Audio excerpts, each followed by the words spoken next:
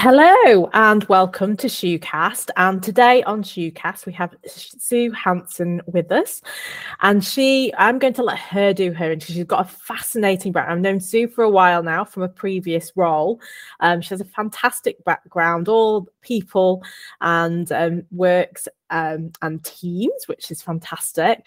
But I'll let her do her little introduction, and we're just going to have a little chit chat because obviously, as we all know, recruitment market is very interesting right now. HR is very topical.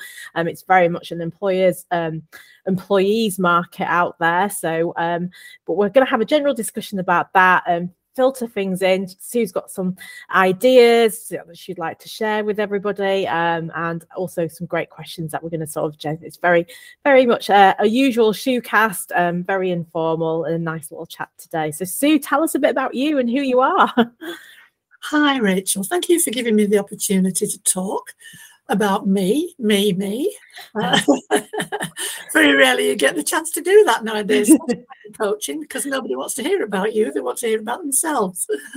So my career, my background is in human resources. I was a personnel and training manager in 3 large organizations, and then I went into consultancy for 12 years, thoroughly enjoyed that, and then set up my own business after that. So I've been self-employed since 2000 actually, and working predominantly in coaching and running assessment centres here and in Europe and in the United Arab Emirates. And more recently, an ex-client of mine asked me if I'd like to do some teaching. I do have a teaching certificate from yonks ago. I didn't even tell you. And I said, oh, that sounds interesting. Okay. And it was the apprenticeship scheme. So I've been a tutor on the apprenticeship scheme for operational managers and team leaders and business administrators for about 4 years now, sort of coming to the end of that and moving now into more examinations. I've taken more qualifications. I'm a level 5 coach. I've got an endpoint assessment qualification and an internal quality audit qualification. So I work now for 5 different large UK organisations, working through their apprenticeship exams and doing quality assessment for them. And of course, work is flooding in because the apprenticeship scheme is alive and very much kicking, and lots is going on with it. So that's what I'm doing at the moment. Oh, wow. That sounds really exciting. And obviously, the education system has changed a lot. It's not just about going off and doing your A-levels and staying on at school now. There's so many options for people, which I think is great because obviously it is very expensive to continue into higher education. And sometimes it doesn't always offer those opportunities for everyone. I definitely feel about that. But today, I suppose we're going to be talking about sort of employment opportunities for people. The media has been flying around lots of headlines to get those people to watch their news reports, buy their newspapers, read social media and everything. And it's kind of as I suppose an employer, it's slightly worrying what's going on out there. And they do like to fly things around, like the big word, the Great Resignation, because obviously we're in the now post-pandemic era, I suppose. So let's chat a little bit more about that. I know we were having a conversation a while back about this, and at various networking events, such as Debbie's from Not Just Numbers and her kind of Not Just Networking events. So let's have a little bit chat and dive into this Great Resignation. So fire away. Well, as I understand the Great Resignation, it's a sort of phenomenon that describes the record numbers of people leaving their jobs after the COVID end of the COVID pandemic. And I think, quite rightly, that while you've been off for such a long time, maybe you've been furloughed, maybe you're working from home, employees sort of reevaluating their careers, after a long absence from work and thinking, is this really what I want to do? Is it something that I want to change? Do I really like this? I think working from home has had a great impact on everybody in one way or another. The people either like it or they don't like it, Definitely. I think it's super. Other people don't, and you know, we respect everybody's views about what they like and what they don't like, but in some cases it can prompt people to actually look for something else where they have more human contact, as it were, you know, day by day. Yeah, absolutely.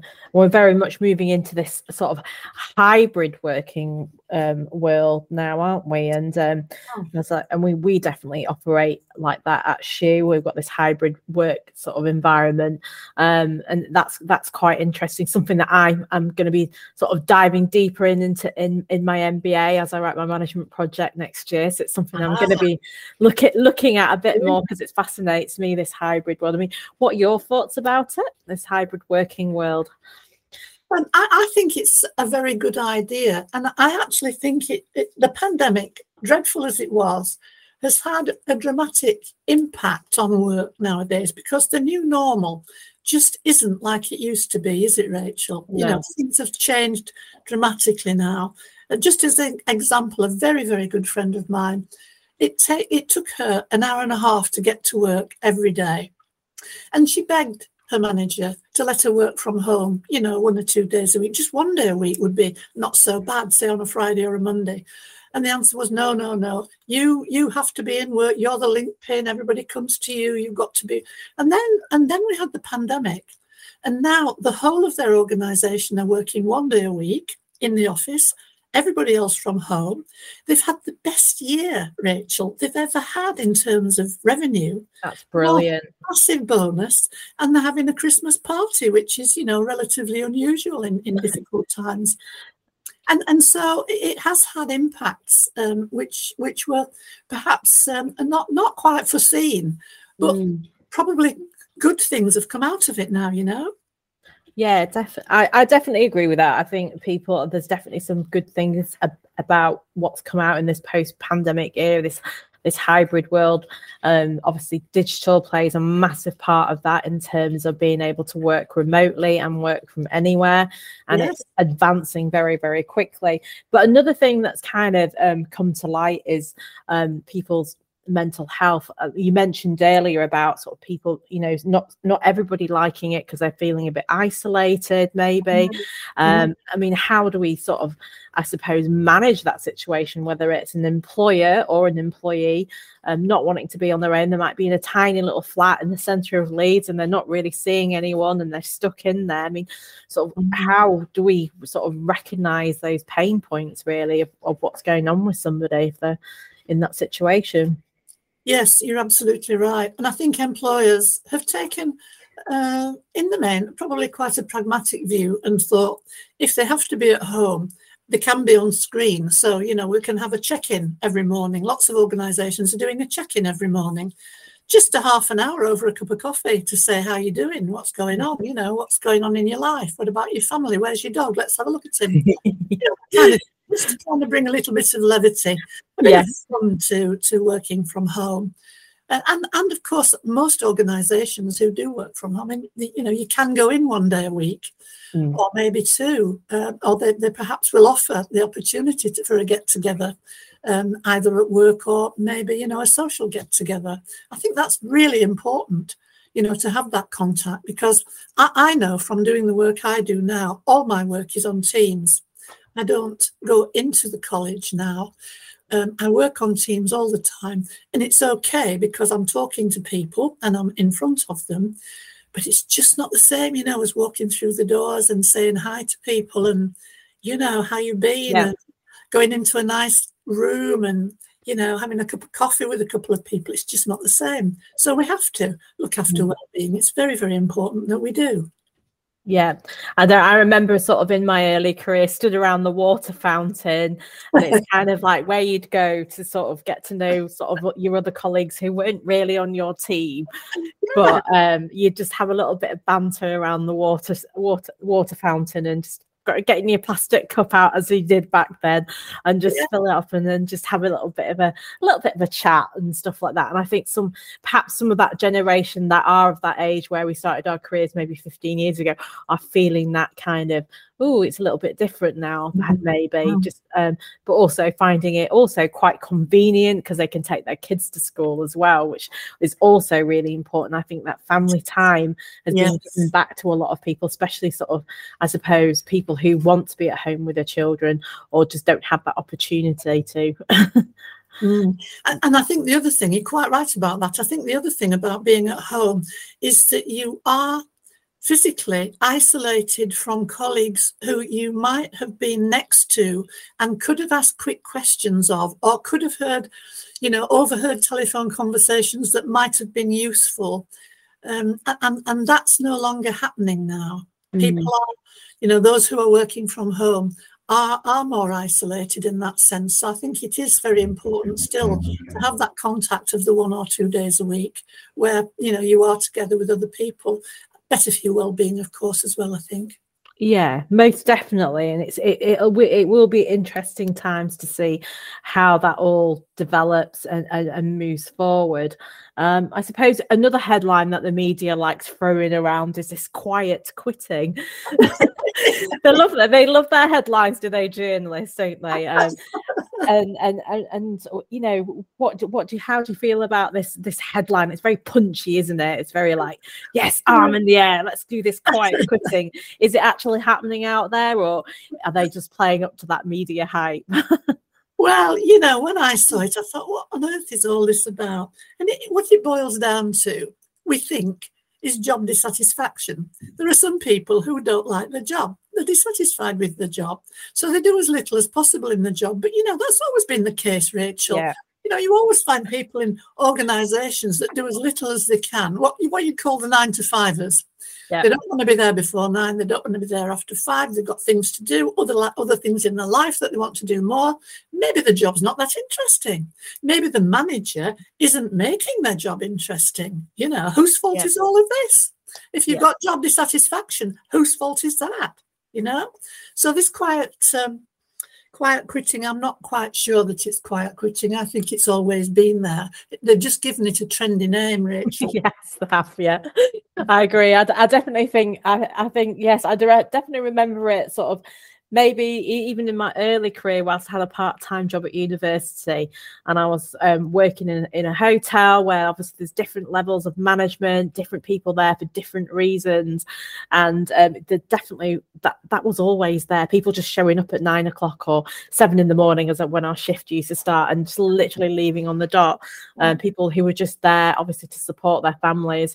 It wasn't a career to them. They didn't need to stay for very much longer. So I think I agree with you. I definitely think it's always been there, even from my very early start whilst I was working part-time.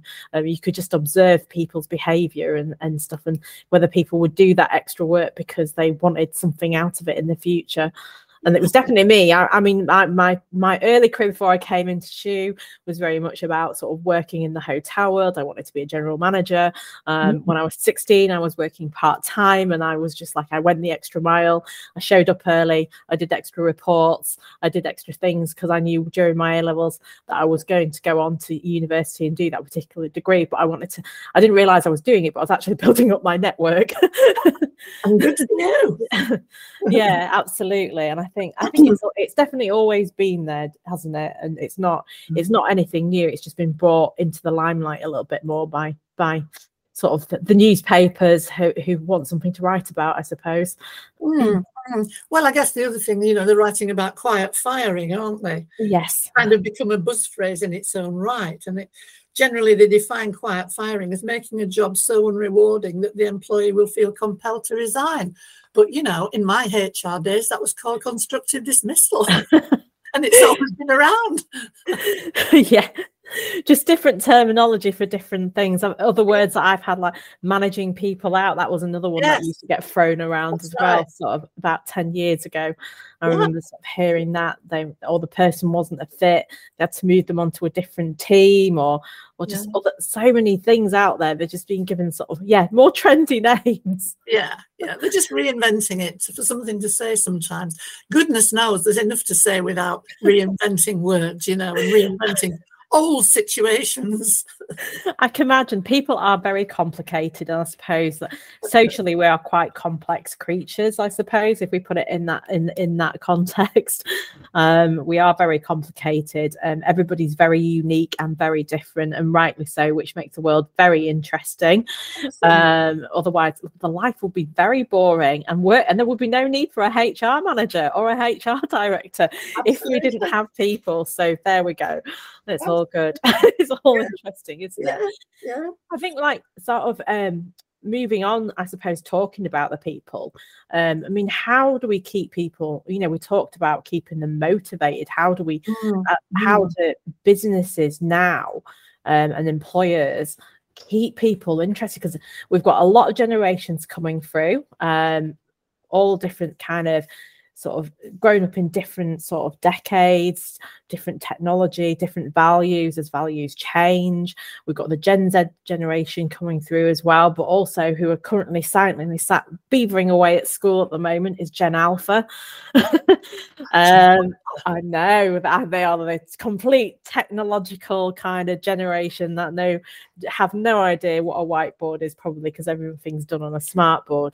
But it'll be, I mean, how do we keep these people within an organization, satisfy everybody who is from like their early 20s probably right up into their late 60s, because I suspect people still working into their late 60s, perhaps early 70s as well. So how do we manage all these different generations who've got different ideas, different expectations from their jobs? I mean, there's like, for me it's quite exciting because I have an interest in that and I'm going to be writing about it, but not everybody does. So how do people kind of go about their daily lives to as a manager or a director of a business, how are you going to keep all these different people happy?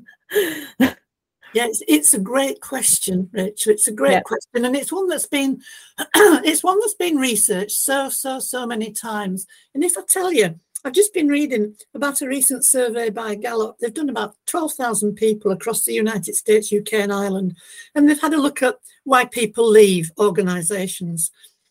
And I tell you what they've found out two things. Resignation rates are highest among mid-career employees, which is not kind of unusual, because if you can't get more promotion, then you go somewhere else. So, that's sort of fairly natural. But resignation rates are highest in the technology, healthcare and education sectors. And that should worry all of us because, with the NHS being in the way it is and technology needing every boost it can possibly get and education the same, then that is a big worry. So they then went on to have a look at, well, why? What's going on? And they did find that there are predominantly because people are not being recognised. And this is not a new thing. If you look at the surveys back in 1980s, 1970s even, recognition and feeling part of things and feeling a sense of belonging is the single most important thing for an employee. The feeling of mattering. I matter. People, people think I matter. And that's one of the biggest reasons that they're leaving, as well as, perhaps a hostile work environment and maybe an inflexible work policies. But recognition is the single most important thing. And of course, as you've mentioned, recognition means different things to different people. So your traditionalists, the people who have been the longest at work, born sort of 1927 to 1946, if you will, they've got a quite different view of work and life because they were brought up to be loyal, to do a fair day's work for a fair day's pay, not to diss the manager, not to talk back, to get what you're given and be thankful for it. You can hear your parents saying things like that, grandparents saying things like that, and be grateful for what you've got. And then came the baby boomers, and they were a bit more adventurous because they were kind of wanting promotion and things were, moving on, and the world was changing because it was post-war and more money was about, so more organisations could open. And so the baby boomers came and started to build things up. Then we got Generation X. Then we got the millennials. And now we've got the last ones to actually enter the market, a Generation Z. And, their values and their need for recognition is really entirely different to the traditionalists. And I think managers have really got to understand the difference and really work to the difference to help individuals achieve what they want to achieve. Excuse me, and to feel wanted and to feel recognised. And we're all, as you rightly said, we're all different. We're all entirely different. We're unique, every one of us, which is an oxymoron, but there we are. And so managers can do an awful lot to make a difference, to give recognition to individuals in lots of different ways. I know you're going to ask me what all the different ways are, aren't you now? Oh, yeah, exactly. You've answered my question. I don't even need you led nicely into it. So there you go. Off you go. Well, I think one of the most important things is trust. And I think we've seen this in the latest thing with the pandemic. People are being trusted now more to work from home. If you're not trusted to work from home, you're not trusted. So that's the kind of message for managers. Do you trust your people enough to know that they're delivering the goods from home? And if you do, then they will feel gratified by that, and they'll probably work harder from home than they ever did in the office because they won't have the same interruptions. And show you care and do what you say you're going to do and stick to it and be fair, to your people. And all those kind of things engender trust. I believe in feedback. A good manager gives feedback often and with authenticity. And whenever there is a need to give feedback, don't let's save it up. Let's do it straight away. Blanchard said in his 1 Minute Manager, always look for opportunities to praise people. And I think that's a lovely thing to say. Yeah. And the percentage of sort of positive to constructive feedback is 3-1 to keep everybody motivated. So if you have got something to say that's developmental or in any way critical, temper it with positives because there's something good about all of us. I think appraising performance, this old hat of annual appraisal, is really, really so old-fashioned now that really nobody should be doing it. One-to-ones on a regular basis is the way forward. It's the best way to keep people on target, keep them informed, do forward planning rather than backwards reflecting, because we can't do anything about the past. It's gone, isn't it? You sit down at the end of a year and have an appraisal, it's too late anyway. You've forgotten everything. Well, I certainly will have done. So appraise forward on a very regular basis on a one-to-one. And actually that helps with recognition. I think nowadays as well that there's very much a coaching culture being brought about in organisations who recognise that teaching managers how to coach people is the best thing that they can possibly do in the development stakes. And if we're looking at Generation Z, they like that. They need that. They like being mentored. They like being coached because they want to get ahead and they want to do what they want to do and they want to know how to do it and do it their way, but they can be coached into doing it effectively. And just talking about mentoring, I think an ideal way of welcoming newcomers into an organisation is to give them a mentor buddy when they start. Somebody who knows the job and can help them into the role or be part of the informal induction process.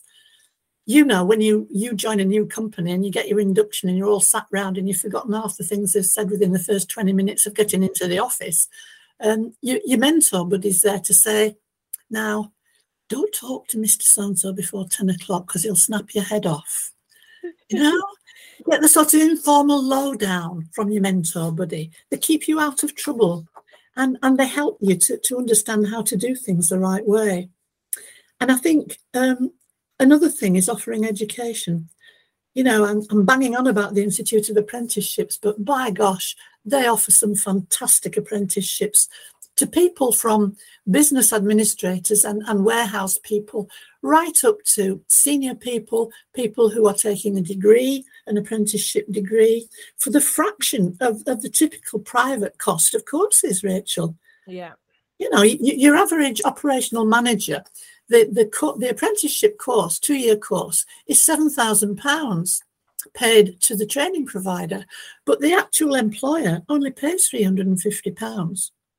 Yeah. What can you get for £350 for 2 years of solid training and development and learning? Brilliant. You know, it's fabulous. Yeah, it is fabulous. I have to admit, that's how I'm doing my MBA as an apprenticeship within my own organisation. But we were just saying with one of the student reps at the Uni of Bradford, who's saying that the cost of the MBA program is like the cost of a very small, like a small car. Yes, and that is a lot of money to an individual for somebody to be able to afford to pay that and just pay it out on your own. Yeah, and it's a lot to borrow as well from a bank if you want to study for that. So yeah, these apprenticeship degrees are brilliant. They are, and you can earn money and learn at the same time, and I think that's wonderful.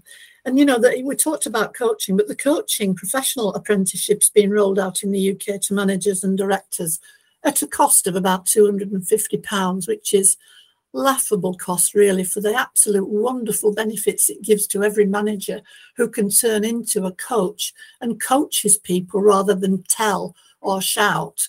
It's a wonderful course to do, and systemically it sort of helps people to develop. It reduces labour turnover, it increases productivity. If you feel you're being coached and somebody cares about you, there's the recognition, and there is your reason for staying in the organisation.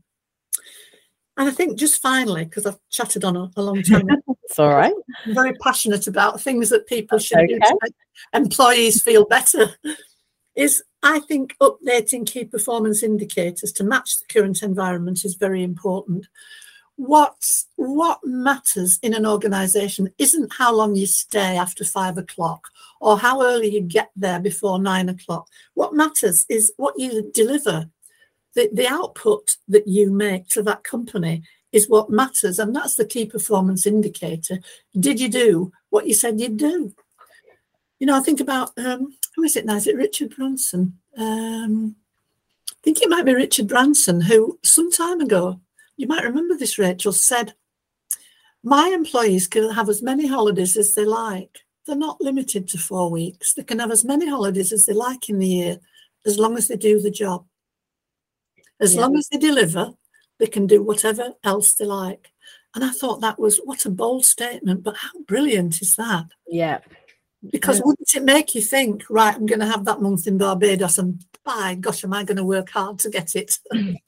Definitely. I agree with that. I think I remember sort of in my early career back in events management, and I was sat, and the Australians have a very different work ethic. She was an Australian manager, and she was sort of obviously coaching and mentoring me, which was a new way for me to learn, and I really liked that way of learning. She was brilliant, and she just turned around to me and said, however, your end goal, as long as you deliver, how you get there, I don't mind how you get there, but as long as you get there, that is okay, because we all think differently and we all do things in a different way. And as long as we come to the same end point and you communicate what you need to communicate with the rest of the team, then that is absolutely fine. There is no right or wrong, but just get the job done, basically. And I was a bit like, whoo, don't we have to do it this way? Because obviously a lot of people are very particular and they want you to work a certain way, how to get there. But as long as you've got your notes, everybody knows you're singing on the same hymn sheet, especially in events, because it can go very wrong if you're not all communicating with each other. But yeah, really interesting. Yeah, I think. And so I think the last thing that I would say, and the most important one of all, is give them some fun. Organise things to make work fun sometimes, to make it worthwhile being there, to have a laugh, because laughter is just wonderful. We all need it. You need to revive engagement levels. You need to give people unique experiences, or just, odd times when everybody falls about laughing, or nice occasions when, a surprise is sprung. I do remember back in my in my past that we had a new managing director who said, on this particular day, to 120 of us, the managers in the organisation, on this day, I want you to leave it free, because you'll be collected from a region and you'll be taken down to London on breakfast coaches, where you'll have breakfast on the coach with little candles and little table lights and everything. It was lovely. And then you go into the Savoy, and we're going to have a presentation at the Savoy. And we thought, oh, that's nice. And then, we went into a room where there was champagne. And then we went into the presentation, and lots of presentations were made to people who'd done good things during the year. Quite unusually, we weren't expecting this. And the last thing he said to us was, we've had a good year, and you all have had an input into this year, and you have done really well. And so from here, you're going to get back on coaches. You're going down to, I think it was Victoria Station, and you're going to get on the Orient Express. And you're going to spend the afternoon on the Orient Express. Oh, lovely. And there was like a silence and then a huge cheering. And I've never forgotten that, because that was really, I know it was very, very expensive and most employers couldn't possibly afford to do that. But it was something so special that everybody was talking about it for months afterwards, And I think having fun is really, really most important. Even to the extent, I'll give you another example, a very small company that I know that I had a client of. He had a breakout room. He probably still has. I haven't seen him for a while, but he has a breakout room. And it's got furniture and floppy things in and squeaky things and balls and stuff to throw about. And periodically, if things were getting really difficult or, we're having a quiet day, it said, right, everybody in the breakout room. And then have half an hour in the breakout room and come out feeling completely laughed out, refreshed. Oh, wow. Yeah. Feeling energized. Yeah. And that's a small company. Let's say it's a small company, successful, but small. And you can do these things if you just use a bit of imagination to give your people a bit of fun. So that's what I think about recognition and helping. Yeah, definitely. And I think things are changing. I think people want different things. For example, we're going up to, instead of having a normal Christmas party, we're all going to Edinburgh for 7 days and working up in Edinburgh for 7 days. But instead of doing half day work in the morning, but then in the afternoon going and doing touristy things, instead of having a full on Christmas party. So that's so we're doing something completely different, and obviously it's a bit more exciting. And obviously we've been locked up and cooped up for 2 years, haven't we? So we all want to go and do a bit of exploring. I've seen these walls for enough days now and stuff. So, but one last final question is really: are companies going to have to sort of recruit differently, because obviously things are changing very rapidly? And I suppose, how are people going to move forward in the world of recruitment? Well, I mean, we've got a completely different way of recruiting now to the way that I started recruiting way back. In those days, you got to put an advert in the Sunday Times or the Telegraph, and it was £10,000. So that was a cost for your client to start the ball rolling. And if you got 20 applications, you'd be quite lucky. We did have one client who wrote his own advert with our permission, and he got 1,000 replies, which was lovely. But, that was a bit unusual. But nowadays, you've still got to advertise quite often. I mean, word of mouth is good, but if you advertise, make it interesting, for goodness sake. Have you read some of these adverts on the job boards? Good God, I'd rather watch paint dry. Make people want to work for you, for goodness sake. Make your company special. Ask yourself, why would you want to work there? Then put that down on paper about why they should want to work there. And don't ask for things that don't matter. Do they need 5 years experience? No, they don't, probably. No. 3 days training would probably do it. And I think the other thing is this old mantra about everybody needs to be self-motivated. Well, we are all self-motivated. That's why we get out of bed on a morning, because we're self-motivated to get out of bed and go and do something. But if a good employer finds out what motivates his employee and uses that to help them with whatever is motivating them, that will go a long way towards making them want to stay and want to do better. And I think we can have a job advert placed now, in the major job boards. We can get the best 6 candidates application for less than 500 quid. My friend Philippa Goldstone does it at =1. Brilliant idea. When I started doing it in the consultancy, it was a third of the first year's salary. Wow. Massive change. Yeah. So I think probably once you get some candidates, I think then the game is to make sure that your process of getting the right person in is watertight. And I'm not talking about just interviewing, because just interviewing has only got about a 33% correlation with people being right for the job and, wanting to stay. Just make sure that you assess people against whatever they're going to do. Find a way of assessing. When back in the day, when shorthand typists were about, you sat somebody down at a typewriter, you gave them a letter, you dictated a letter to them, they typed it out, and that was like you either got the job or you didn't get the job. The scaffolder, go outside, get up that scaffold, do this and that, put this scaffolding together. It's so simple, isn't it? But so many organisations just don't do it, Rachel. Yeah. They don't test people out. And of course you can test people out. That's what you should do. You can do personality profiling if you've got somebody very experienced to do it. Aptitude tests if you want them to be doing any figures, or spatial tests if you want them to do any, architecture, spatial tests.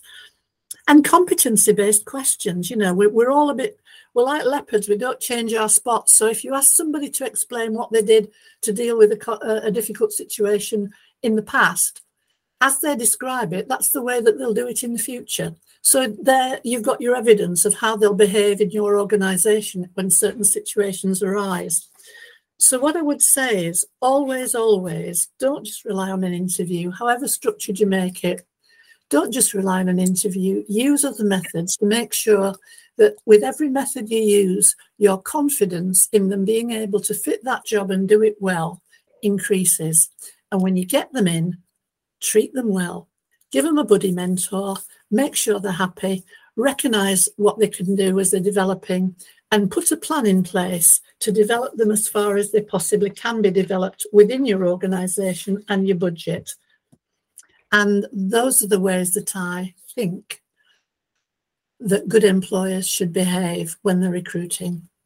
Yeah, brilliant. Some really good insights there, Sue. Thank you very much for sharing your thoughts and everything. It's been great to listen to. Some food for thought for me anyway, in terms of writing my dissertation, which I've just literally submitted the subject title for yesterday. So there we go. What's your subject title? It's not a firm title yet, but it's to do with female leadership, because I had to sort of narrow it down a little bit more. In a hybrid sort of working world, how do we communicate, lead teams, build teams in this hybrid working world? So there we go. Yes, what a fascinating dissertation that's going to be. Yeah, it's going to be definitely some good reading. I've even got my lecturer's book, Remote Work Revolution. There we go. So I've got my bedtime reading at the side there. Not that everyone can see it on the podcast, but there is a new book that's just been released by a sort of a professor at Harvard University about this hybrid working world. So brilliant. But thank you very much, Sue, for coming today on SHOOCAST. And I'm sure we'll let you know when it's been sort of properly published. And we can go from there. Brilliant. I'm just going to stop recording 2 seconds. Thank you, Rachel.